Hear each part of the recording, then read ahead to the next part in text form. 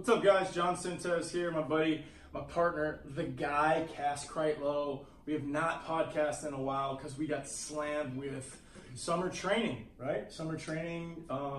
Sunrise to sunset. Yeah, we were out there. For the people that know us and out there, appreciate everybody coming out and learning.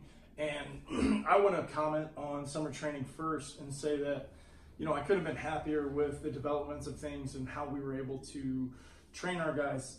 For all the people that went full-time, we were able to test a lot of their full-time training with some live at-bats. We learned a lot about the strategy of how we went about it. We learned a lot about what the kids liked about it and how they really enjoyed throwing to batters and testing these ideas and concepts that we were actually trying to get them to learn, like trying to develop a more consistent breaking ball that has later break, but also understanding that where you throw it matters. So trying to apply all these concepts to throw really, really good pitches to get guys out. Cass came up with a phrase recently that I really, really like also, but it's a good way to kind of define the program. And he said, we're a velocity-based arm care throwing program. And I feel like that's the best way to describe what we do. But did you have any thoughts on summer? Yeah, well, I was thinking about all the things, and that was the first thing that came to my head is anytime we start talking about what we are working on, it always comes down to, I have trained players without a radar gun. I have trained players with that as something that's kind of in the background. It's like something that we hope that we're training at the same time and never really having an impact on it. And gosh, we had so many PRs this summer, right? We had days, there was a moment when we had 4 kids, kid double PR'd, so PR'd and then PR'd again on top of that. So we had 5 PRs and 4 kids in like 3 minutes, just like back to back to back. And so when we talk about velocity-based arm care program, like velocity-based, I see competition from this. I see kids pushing themselves in ways that they typically don't push themselves, particularly in baseball, right? It is famously not very challenging, right? In the way that if I go to a wrestling practice, I am taxed, right? That is mentally and physically challenging for me. Baseball is challenging in many different ways. So it makes training something that is very accessible to kids that are craving feedback in a way that helps them get better. I think that's something that really is obvious with the kids that we see. So velocity-based arm care program, and backing that up with really managing and teaching kids and educating kids on how to manage their arms. So yeah, I think that's what I saw this summer was we're more clearly defining what we're doing so we can do a better job helping you understand whether you're in the program, what are you doing, and also those people that are not in the program looking in and considering it. Those are the things that really jump out to me. So, and that makes me want to go into something that's been kind of a hot topic online lately is we do believe in run and guns. There's a lot of people that don't believe in run and guns. As it was explained to me in the research that I've done, as well as me doing it, I feel like I can describe the run and gun as one of the most difficult drills to do as far as making it be perfect. That's why we like to do it. It speeds your entire motion up so that you have to be perfectly on time to throw the baseball. Otherwise, the velocity will not go up. So there's a lot of systems and movement and patterns and timing and things that each athlete is doing, but basically they're just trying to run, they're trying to shuffle and trying to throw the ball as hard as they can, as well as follow through as far as they can so they don't feel anything as far as pain or anything from there.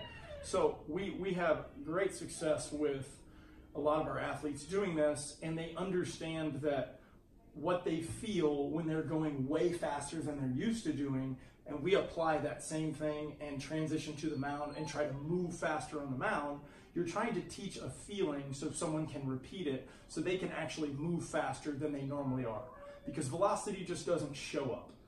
And when you're moving that fast, you can't think about what's going on, right? So when you tap into that it's literally a mode that a lot of kids are maybe not allowed to go to or afraid to go to, right? And so it's scary. It was scary for me seeing it. Like I remember very cautiously looking at this at the beginning and thinking like, gosh, we have some kids that are moving as fast as they possibly can and they don't have very good patterns and that's putting them at a high risk for injury. But it's like, when you don't have very good patterns, you don't move fast, right? You don't move very well in general. So the risk of injury is relative to the ability, like if you're close, right? If you're real close and there might be one thing that's really off, like kids that have timing patterns with their, timing issues with their arm, but the rest of the piece looks really close. Like, sure, then that's a different situation. I'm talking about the kids that almost, they can't get the footwork down for this, right? They can't get the footwork down and there's a community of people, and I was part of this saying, why the heck are we having them run and gun and potentially put them at a higher risk? Because they even have a hard time, like I'm trying not to make the kid sound dumb, but like, right, struggles to simply put his feet in the right place. Can't quite figure it out. And even then, you know, you have to earn the right to run and gun with us. But I'm also saying that I've seen that it's appropriate. I'm seeing that that's wrong because I see kids make adjustments in that. I have seen kids run straight at the target, never get turned, just pull their arm back and see the velo go up because they started attributing, if I run faster, the ball will go faster, right? They started making that connection. Even though it wasn't perfect, they were making velocity gains and they were having fun. And these are really young players. And these same principles I'm seeing have a big impact on older players. And in fact, I feel, especially now that I've seen it over time, is I feel a lot better about our younger players doing run and guns and kind of finding their way along than I do older players, because some of the things that I see older players doing because of the coaching that they've had and the way that they've been allowed to throw, it is a lot more scary looking to me, because they have the grown human bodies to create some serious force in really strong or really weak positions. I mean. And may have some bad habits of getting stuck in a place that may put them on, you know, an injury. And maybe it's because of an injury, right? Exactly. There's lots of things going on. Maybe there's a weakness or an instability somewhere, and it controls the situation. And that's where, you know, the video that we do at the gym, where we have our Apple TV and we can stream either one of our phones to it, and we can show people instantaneously, right after they got thrown the ball, side by side with Cass, what he does in Coach's Eye, and he can show this elite movement pattern, even in a run and gun, and you can pair the exact same movement with a big league guy and show, no, yes, this run and gun movement does actually happen on the mound. This is when it happens, and look how this guy stops and does this and makes his hips turn and his shoulders rotate and he follows all three rules, as opposed to when you did it. Look, your glove side stop, you squeezed your glove, you didn't rotate as far as you were supposed to, and it really puts the ability to make adjustments, as you said, way faster. And when you can teach someone to learn what they are doing based on what they feel and an external device like a radar gun, then you can actually make changes faster. You know, there's a reason why we have guys making giant PRs, you know, on their stuff, and as well as understanding what their arm is telling them, you know? Yeah, and I was thinking the same thing for video, right? It's another, and making them more familiar with what they're looking at, right? So I think a lot of people, when they first see their video, they get self-conscious. They're not, as soon as you say anything that's not positive, it's easy for them to feel embarrassed that they're not doing it right or whatever. But we want to remove that. We shouldn't feel anything when we're watching video. Yeah. It should be something that we're just using it, just like when we watch the radar gun. Oh, that is just another form of feedback that should never be prioritized over what you are feeling, right? So like, what do you feel when you throw the baseball? Number one priority, and creating a very strong connection with that feeling is the number one priority. But we supplement those things with things like the radar gun and video analysis, and those give kids more context. And this is why it's so obvious that it's a reason why we get results faster, because we're giving them multiple different ways to create perspective.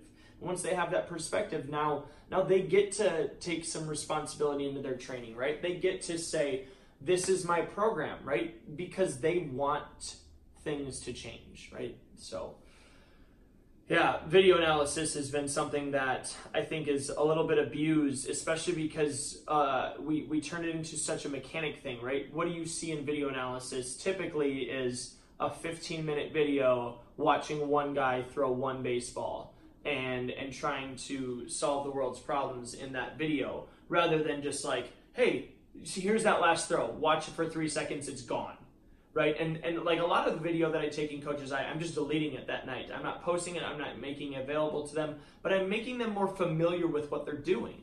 And the older players, this is a bigger thing for, I think, the 13 and older. The younger players, right, I don't know how internally focused an 11-year-old is going to be, right? Like, am I pronating when I'm loading my arm right now? Like, their awareness of that is different, right? Which is, then we come back and we circle back into, that's why velocity training is so important, because you put them in front of a radar gun and you take them away from the video screen and you take them away from anything that's going to make it over their head, right? Over analytical. And you just say, hey, and we catch ourselves all the time. I do anyway, where I'm like, hey, why don't you just go throw faster than the last one you just threw, right? I'll catch myself, I'm losing that player, and I'll just come right back to, hey, Cass, shut up, and tell them to throw it faster. And it always brings them back in. Whether it was a timing issue, whatever I was trying to fix is almost always improved by getting them to focus on throwing it fast and straight. Yeah, you got to be selfish with throwing the baseball. There's not a lot of people that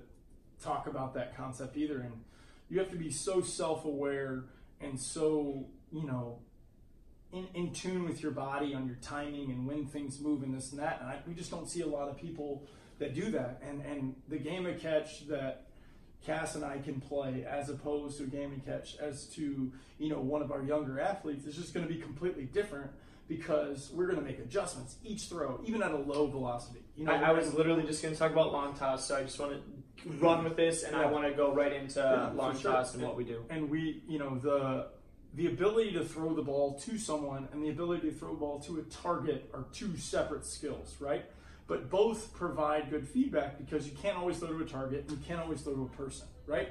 And even the catcher itself could be a target if you really broke it down to one thing. And we teach our kids how to zoom in with their eyes and what they're doing. And we know that if you can look at something as small as you possibly can on the catcher, like the glove, like the seam inside the pocket, then you can almost get yourself, like a dart player, to zoom in to what you're trying to do and feel the ball come off your hand and go where it needs to. So we really try to teach feel and velocity at the same time, because we feel like that's the best way to do it. It doesn't make sense to us to do them in separate forms, because that's not how you're trying to throw the baseball in a game. I was just thinking if I could get geeky. So I can get geeky if you want me to, on like why those things are actually the same thing. Why velocity and command and feel is the same thing if you break it down and look at what's actually causing velocity to happen. What I was making a note of was the feedback that we've talked about. So we're talking about velocity as a feedback. We're talking about a video analysis as a feedback. And I'm getting caught up here typing slow. Long toss as it. And we just talked, we need to review it already, because that you just said all of the things that we need to focus on. And why, like, long toss to me has been this, like, oh, you got to stretch it out, and it's about the arc, and I think it is about the arc, and then I think it is about how you transition into that, and I think I'm curious more about what are you looking for in the ball. I know one of the first things I remember you saying to me ever was how straight you want the ball, and I think people let themselves get away with too much movement in their game of catch, thinking that that's part of their game. Yeah. Do you want to elaborate more on that? Yeah, for sure.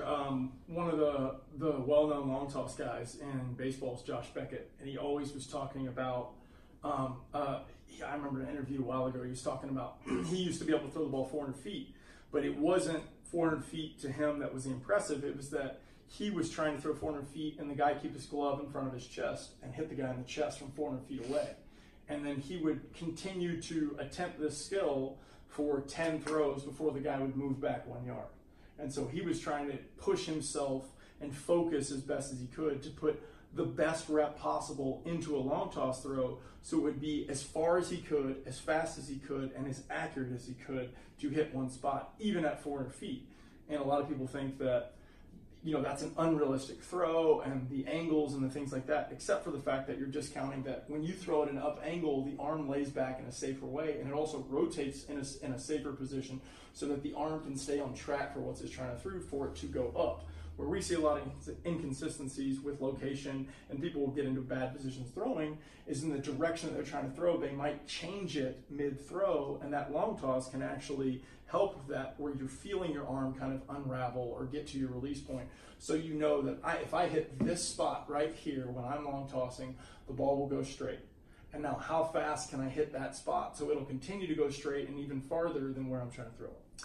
So we focus so much on follow through, and we're in a scenario in our gym where we tend to tell kids all the time, quit throwing it down, right? It's common where kids don't think of the perspective, or anybody for that matter, I shouldn't even just say kids, players in a training environment not seeing themselves out on a field, not seeing themselves playing catch, and disregarding the flight that they're seeing, right? So, but we also focus a lot on the follow-through pattern. So it's like, oh, I can imagine where that's a thing too. My point is in a game of long toss, it's a place to establish better loading patterns, right? So I don't, and I'm just being honest, I don't know that I can claim that the angle that I release it is healthier or worse or better. I don't know anything about that, right? I'm not going to jump into studies and try to follow that. I'm just going to tell you from my personal experience of what I've seen people do is when people create angle, they need to search for that space somewhere. But it's a place for them to work on loading patterns. And sometimes when you're stuck in training environments that you're constantly throwing at a downward angle, I think that can be limiting. I think I see a lot of kids who struggle with arm pattern issues, who struggle with timing issues, that bleeds into health issues and command issues down there, and obviously velocity issues. Like anytime I'm seeing arm issues, I don't want to put that in there. So the angle that we're throwing at, I would argue, is it enhances one's ability to load the arm correctly if you're trying to have a straight game of catch, right? If the whole time you're expecting yourself to throw the ball straight, right? That would not be the case because you still need to get to the release point. That's the biggest flaw that I see in people's long toss is they're not trying to achieve similar positions that they would down the mound, right? It's still load back, keep the shoulders up, but still reach out and stay through the ball as long as you can. Or even when they get done long toss, don't stay out for enough throws on long toss, and then don't come back in and do shuffle fires or leg lifts or something, because when I get to my max distance when I'm throwing, and then I come back in, you give it a little bit, but your arm feels really good. You don't want to push it to the point at that position where it's just absolutely hanging. You want to get close to that hanging position where you feel like you got a little bit of a workout in, and then you're going to come back in because that arm's going to feel real live because you've just been maxing it out for what you're doing. And we do shuffle fires at about 70 feet or so, starting or so you can give yourself a shuffle to get into it so you're close to that 60-foot mark when you're throwing, and you're trying to throw it to a spot. You know, your arm feels different than what it normally would. It definitely feels more game-like. And you can tremendously increase feel and accuracy if you're just trying to do it. Of course you're going to spike some. Of course you're going to sail some. But it's how you respond to that feedback of the miss is what tells you how you're going to be able to continue to solve this Rubik's Cube of how often can I hit this spot? How often can I hit this spot? Because that's where we're back to that selfish thought process of really trying to tune into what you're doing. Well, and that's why you have to continue to do it. Like, this is something that it isn't like a couple games of long toss or a couple games of anything. Like, this is such a long process, right? And so the discovery is in how do I tap into something that allows me to throw as hard as I possibly can, as often as I possibly can? What does that look like? And that's always relative too, right? Somebody who's only playing 20 to 30 games in a year doesn't really need to worry about that in the same way that somebody that's trying to throw 100 innings in a year, right? So the constraints on this is all relative to the person, but we just don't see people addressing this, right? So who's talking about the amount of, like how many... If you're an athlete that's expected to pitch 200 innings, what's better? Let's say 200 at bats in a summer, right? Like how many games is that? How many games is 200 bats? Like 50? No, that's like 90. Oh, 90? Oh. 90, yeah. So like 90 games in a summer, right? Who talks about how to keep your arm up throughout that, right? And then how many coaching staffs are in line with that, right? And these are honest questions. I don't know. We're not in this world, right? Is there a huge community of coaches out there, youth coaches, that are telling their kids, okay, today's your off day, you're not going to be throwing today, you're on a 20% day, you're on a 50% day. Like, is anybody managing arms out there? And in the experience that I've had and the stories that are shared with me, I'm just not sure that that's what's going on, right? So we make these claims that you should be going to play long toss, then you should be going to train in front of a radar gun and trying to pull down and do these things. And everybody only looks at that, but they're not looking at what we're doing with arm care and how much time. I mean, I've said this many times recently. When I first came to John, I was like, how much shoulder work are you doing? Why are we spending this much time doing it? And the simple answer now to my old obnoxious self would have just been, because all of our kids' arms feel good, right? Everybody feels good. And it's obvious, right? And it's not that everybody is feeling good right this moment. It's all relative, right? It's the fact that we have kids that come in that can't play catch, right? And they leave, and this is like 2 to 3 months later, and they're like, I'm playing a very good game of catch at like a really aggressive tempo, and I still get sore, and I'm still learning how to get preparing my body. But like, some people just never get a solution to these things. We continue to meet players that simply are told, rest your arm, do some shoulder work, and that's it. But then the interplay of playing catch, managing games, and learning how to arm care within that and how to recover within that and be able to have the guts to say, I cannot throw today. Today has to be an off day for me because you just can't get going. Mm-hmm.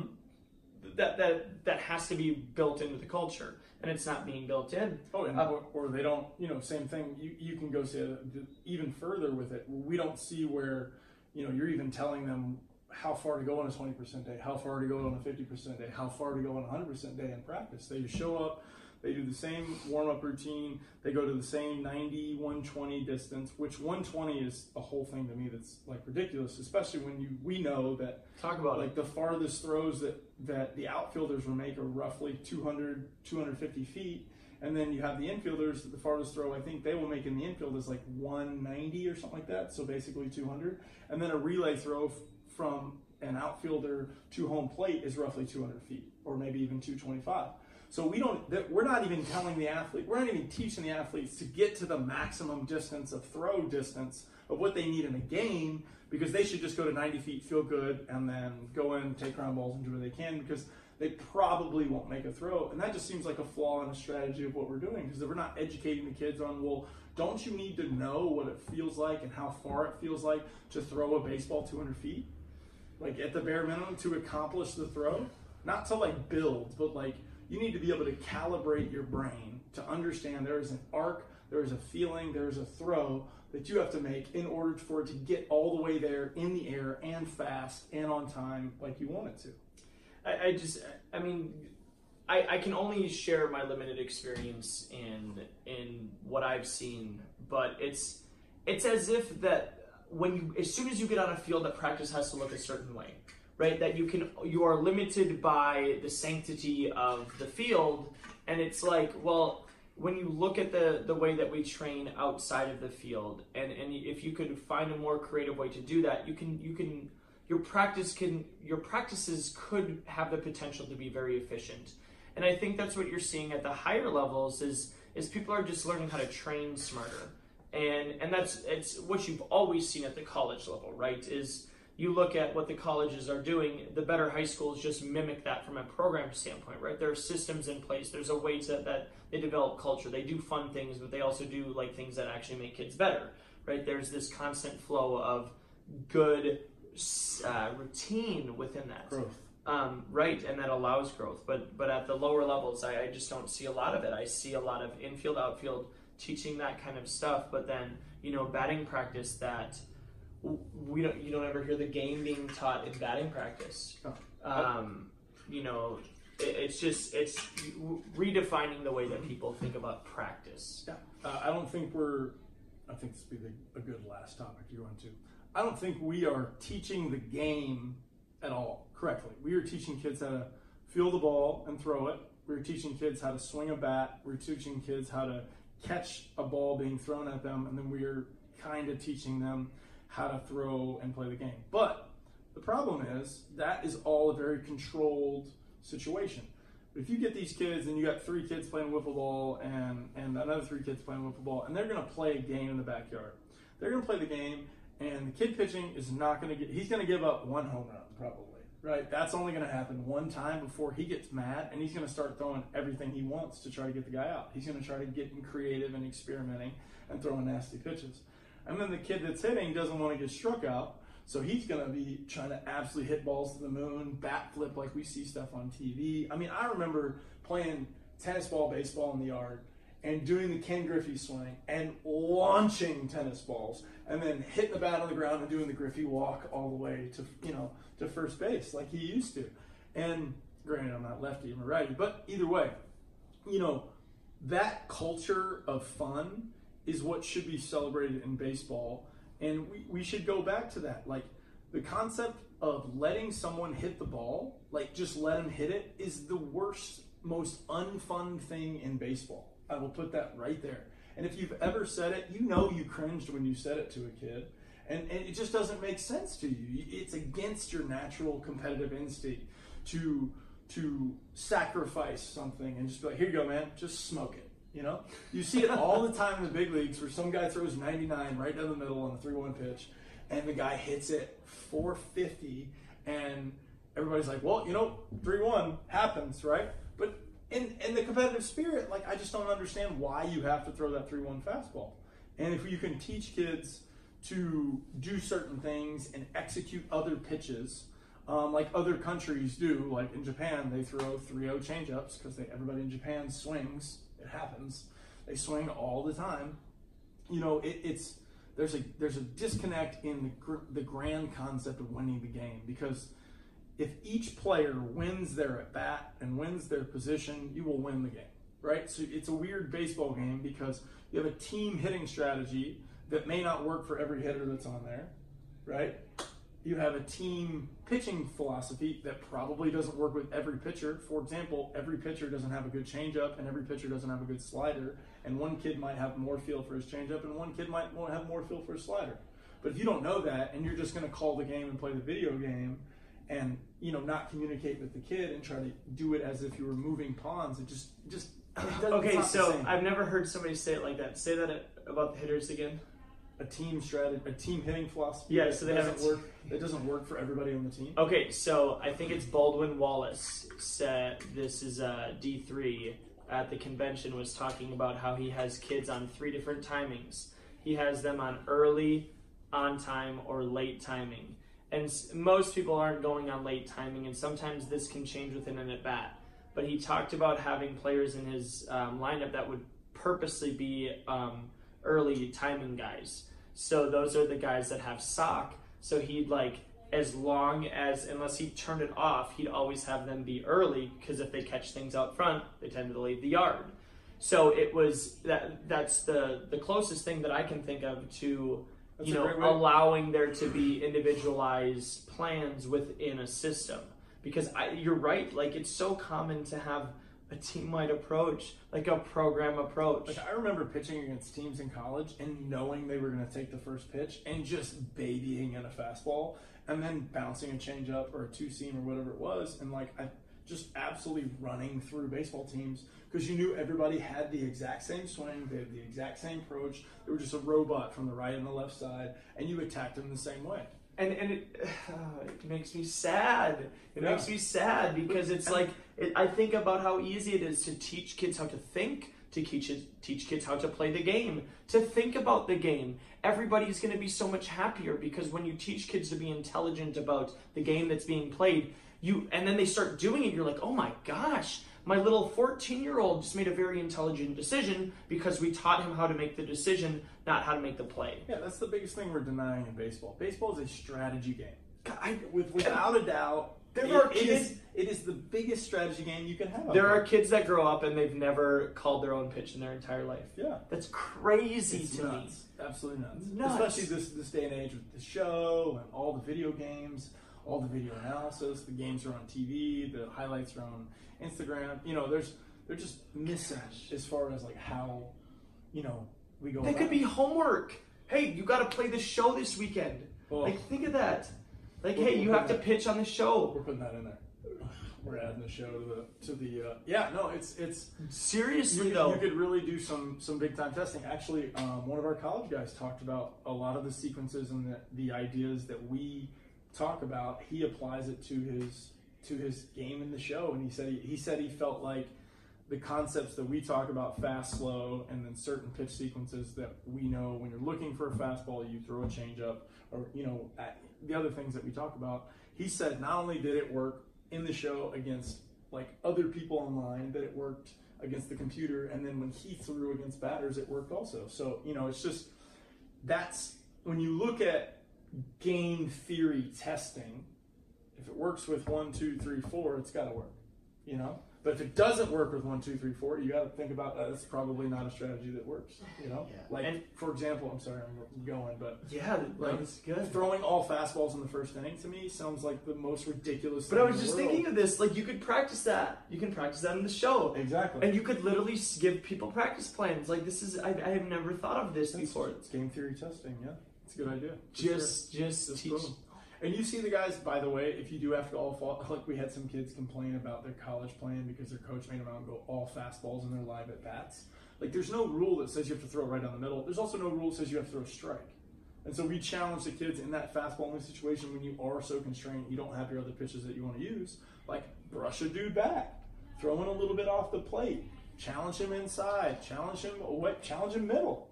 Like the worst thing that's going to happen in this practice situation is he hits a home run. And that's still not the end of the world in the grand concept of your fall training for college.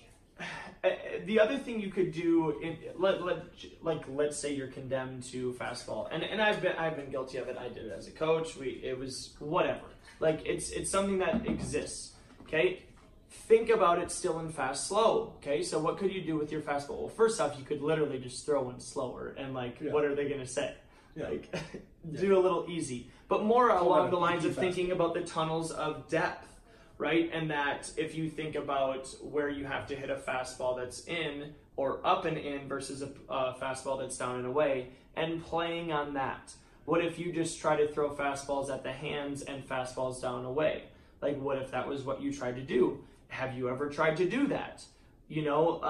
So making sure that we're actually having this conversation is probably where we would start. Especially when it's vaguely blanketed by the concept of just throw strikes. Like, that just doesn't make it. Just it's a bad word to me. It's a hot word. When I hear these phrases and these things that are so obvious to people that they try to make it seem like it's a remedy to a situation. It's a general misunderstanding of what your brain needs to be thinking about when you're throwing a baseball. Yeah, it's just an oversimplification, something that is a lot more complicated than that, and it's in response often to a problem, and it doesn't solve the problem. Throwing balls. Obviously, nobody wants to go out there and throw balls, right? And when you have coaches that, I'll say this: if you have little young guys that can't throw strikes, right? And you go to practice, and all you're working on is ground balls and hitting, but your biggest issue that you guys don't throw strikes, don't think you have it figured out yet, right? And so the difficulty for a young team is that you don't have a piece of equipment called a turtle that could really change the entire way you train your young team. And a turtle is basically a half batting cage that goes over a catcher and a hitter where someone throws at it, right? But what happens is it creates a safe space on the outside so that you can actually hit ground balls to infielders while a pitcher is pitching to a batter. So now you're accomplishing multiple things at once, which happens all over the world, right? Japan's notorious for putting up 3 different mounds and having 3 different live BP sessions before their games. They have an entire team that's not on the roster that throws live BP to their hitters, and they're constantly working at it. And they have minor leaguers. There's a whole different strategy to approaching the game of hitting, because even them, like, they throw so much stuff. Like, it's all, as the Americans would call it, as we would call it, as junk. These guys are junk ballers, but yet they still throw 95. So what is that? Is that junk ball, Or is that strategy and understanding that if you have a 20 to 25 mile an hour differential on your curveball to fastball, then the odds of the guy hitting it or being ready and being able to guess between the two, especially with other pitches layered in between, like changeups, cutters, and sliders, that now we're becoming a difficult pitcher because this guy has to honor this entire speed ladder of information and pitches to be able to hit the ball. But it's also interconnected too, because you also have to have the ability to practice these things. So I was just thinking about how I believe we've talked about this as far as we want to train velocity first. Yeah. And I always think about it like this. The fact that John has the amount of pitches that he does is simply because he's healthy enough to practice them and get a feel for them, right? And he's doing it the right way in a sense that if you can throw a ball the way you should with a fastball correctly, right, it's not that hard to throw off-speed pitches. And I think that's something that people just don't understand, is that the reason why off-speed pitches can be so elusive and like hard to acquire is because people don't throw the ball very well, right? And so when our hand is doing unpredictable, inconsistent things the moment the ball is coming out of our hand, just on fastballs all the time, right? It's hard to manipulate it to do other things that we're trying to consciously do. And then often we suffer with our mechanics in that standpoint too. So I don't know, it's very cyclical because we talk about the issue of how the game is being taught, but then we are also affording people to play the game that we're teaching, right? To train the game that we're teaching based on how we're training them, right? So we can ask kids to throw as hard as they can with these off-speed pitches the way they can because of the way that we demand them to do their recovery and arm care, right? So the expectation and their capacity to do work is high enough where we can put the demands on them that we do, but they just have to all be there. These are so intertwined. So I was thinking about, for the record, I know we're kind of live, kind of not. Yeah. We do have to go quick. Yeah. We should do a video on slow fast real quick. Is one thing that I was thinking of. Okay. Before we go there, let me just see if I can. One of our high school guys had an awesome weekend, and we got a great text from the dad. I don't remember. I can't find it anyway. He doesn't throw the fastest, right? But he maximizes who he is and executes. He has a good curveball, and he had a phenomenal outing. Phenomenal. And he worked all summer for these 10. His coaches said that he was throwing harder. I want to say he threw like 5 or 6 innings, 10 strikeouts, 1 walk, no earned runs, like 2 hits, 1 hit, or something like that. That's a great stat line. And and you can break that entire stat line down to one thing. When we ask this kid, what is he trying to do every time he steps on the mountain? He says one thing. He's trying to strike out everybody he faces.